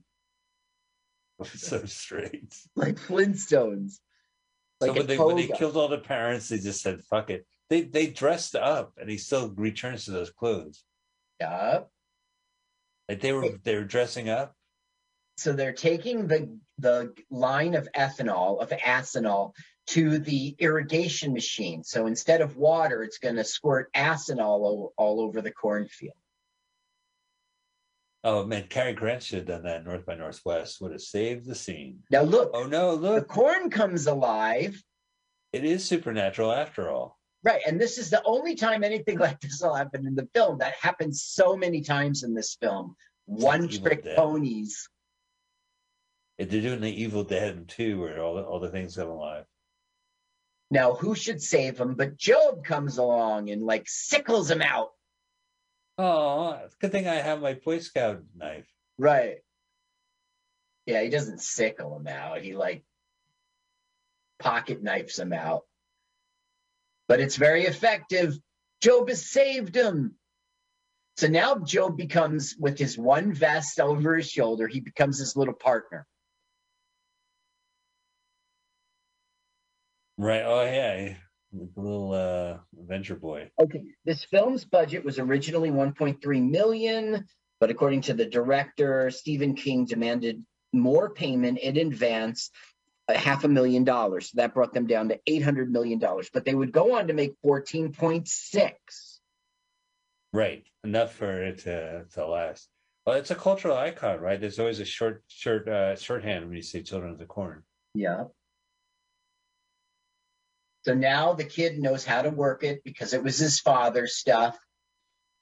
So he's telling him how to do it. Hit the button on the top, crank it, you dumb adult. And then take me out for a milkshake. Right. Here comes the demon. Oh my God. What the hell is that? It's like they're painting on the cell of the movie. Right. That's right. they just had regular smoke, but they highlighted it with orange, and it was just painted on. All right, here we go. Here comes the acinol flowing. Corn has many different purposes. Like, it's not just eating. You can use it to burn shit. You get burned. Oh, before he gets us, we're going to get him. Throw the Molotov cocktail. All right, light it with your lighter. Right. It will be the gifted lighter. But he should light the whole thing and say, honey, thank you for my gift. And then light the whole thing with this lighter. They call me Dr. Arson. Right. Okay, so he lights the Molotov cocktail. He throws it, but he misthrows it. And Job says, you idiot! You idiot, adult! So Job runs out there to go get it. No, don't! Why? You already fucked it up, didn't you? Oh, Bugs Bunny. Look how good it is. I know, it's a nice approach, because this whole time it's like, well, these kids are psycho, they're crazy, there's a preacher, a kid preacher, and then it's like, yeah, and there's supernatural elements. And there is a demon. It's kind of weird, because the demon is more than, they're making him like a physical thing all of a sudden. Remember how before he controlled dreams and okay, so throw it, you dumb adults. So he throws it, and this time it hits, and everything burns. Wow. That's kind of fun to shoot. Don't you think it would have been better if he like missed the Molotov cocktail just like that? So he used his lighter. He risked his life to go where the gas was. And Bart. Thank you for my gift, Bert. No, Bert. I'm pretending to be scared. I'm acting unscared, adult. Look, she did never give you a lighter. The wound is healed up. The face long scrape. Now you see there her cleavage. They didn't have enough budget to give her. So they couldn't afford a cleavage. Because Stephen King took $500,000 out of her cleavage. Okay, it's ending now. All right, this will kill the demon. I don't know why. I don't believe you. Seems this movie never ends. There's 11 sequels. This movie won't end. So I guess like the cornfield was the source of the evil. Look, it's oh yeah, they're painting the cell. Yeah. Look, there's his face. I'm cranky. Zip, zip, zip, zip, zip. Now he goes down to hell. You've beaten him. My God. They do that special effect at the end of the movie, so you can't ask for a refund. Now, when the movie ended, the director said, no, it's not good enough. We need one more scare. And that's how this scene was born, never written by either Stephen King or Goldsmith.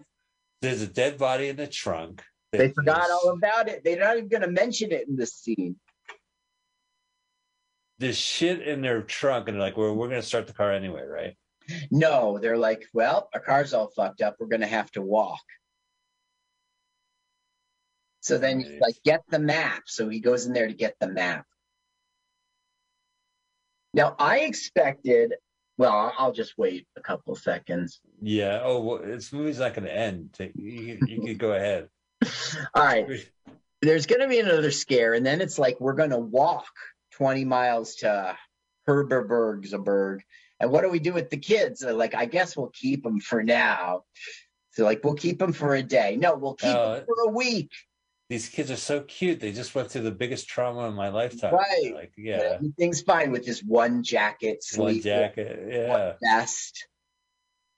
Weird. So he's like, I expected the film to go, listen, why don't we just keep them forever? If you'll marry me, that would have been a nice wrap up to the film. But no. And she said, if you give up being your dreams of being a doctor. Oh, it's Rebecca. Last scare with the sickle, just like the poster. Children like the poster. Oh. And she misses after all that. He went in the car to get some Tic Tacs, right? Oh, out cold. That's all it took. The map. They had Big Red Wrigley's gum. It's going to be a long walk. We better get some Wrigley's. Well, this is like we have 2 minutes before this movie ends. Just hit her with a car door, and she'll pass out immediately. Right. The end. There's no music playing, by the way. Their music just will get the play. credits. At first, they start the credits without music. It's weird. Okay, great. The end. Carl, what'd you think of this movie? I think it was okay for the budget they had. I think that they did a lot of weird things, though. I don't know. I didn't hate it. And I saw it as a kid, and he goes, he wants you, Malachi. I was freaked out, I guess as a high schooler, but that really scared me. Yeah, I mean, this movie I've heard so much about it. It was fine. It was a lot of stuff crammed in there. Yeah.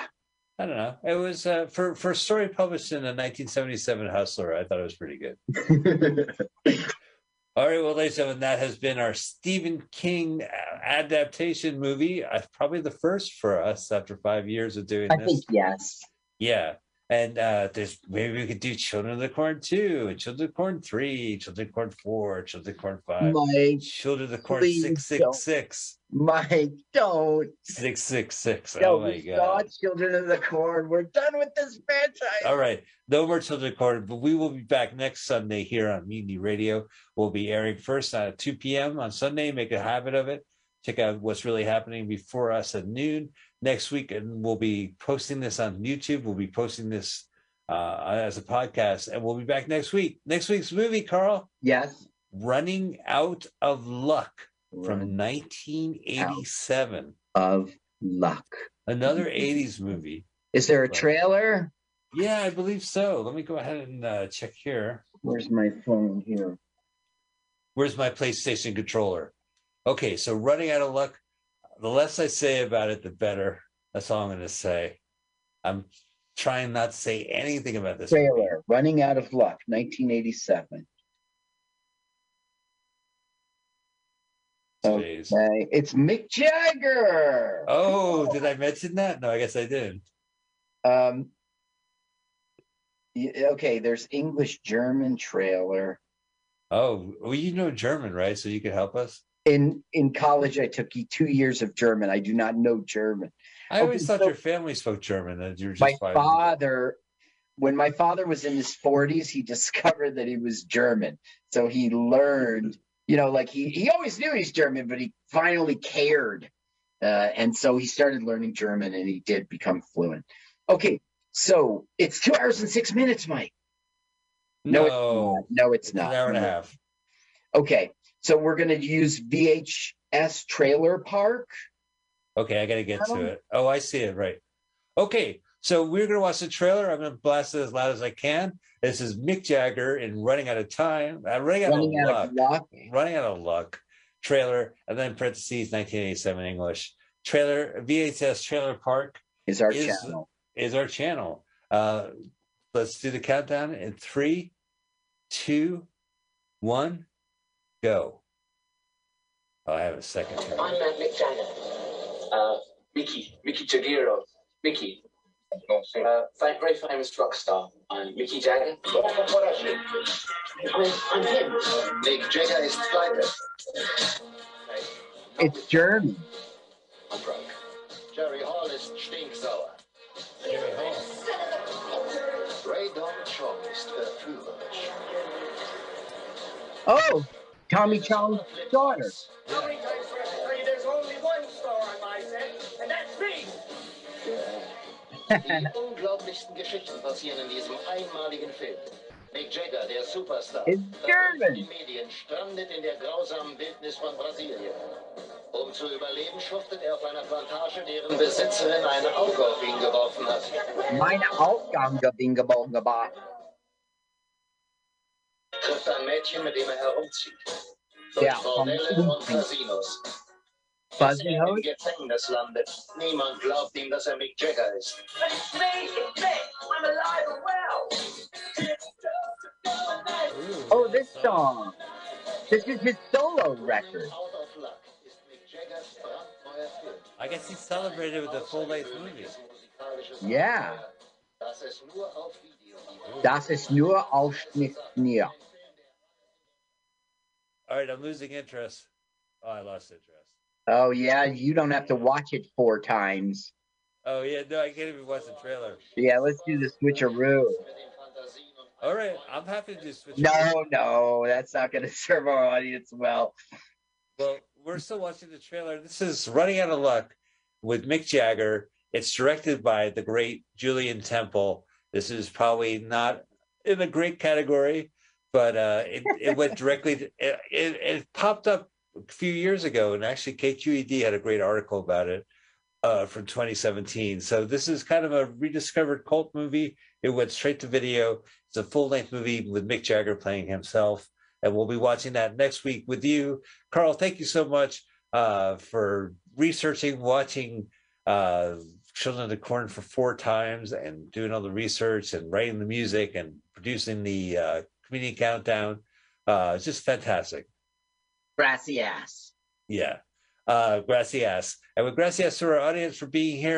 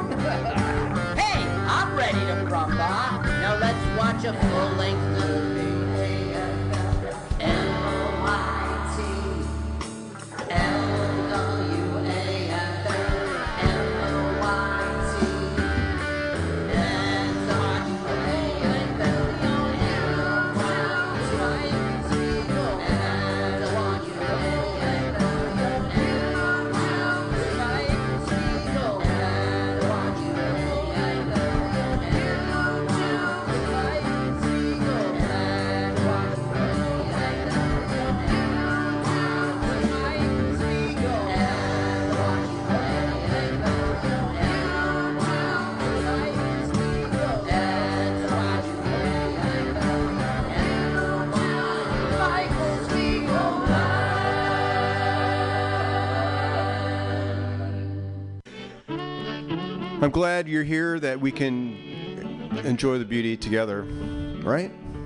Have you seen that vigilante man? Have you seen that vigilante man? Have you seen that vigilante man? I've been hearing his name all over the land. This week on Bughouse Square, I've got Well, what is a vigilante man? I'm looking around here. Tell me what I got a bunch of good records. Got some new contributors. Got a good feeling. Are you tired of swimming through a sea of podcasts? Are ye on a raft without a paddle? Well, gather around me, sea dogs, and get aboard me pirate ship as we set sail for the seas of MutinyRadio.fm. From there, you can captain your own pirate ship as you sail through over 44 different shows for all of your listening pleasures. They've got live comedy to small business advice, LGBTQ friendly to sports, vinyl to gutter punk. MutinyRadio.fm has the best programming the internet ocean has to offer you. I bet my peg leg on it, or I ain't scurvy shit-faced McRat.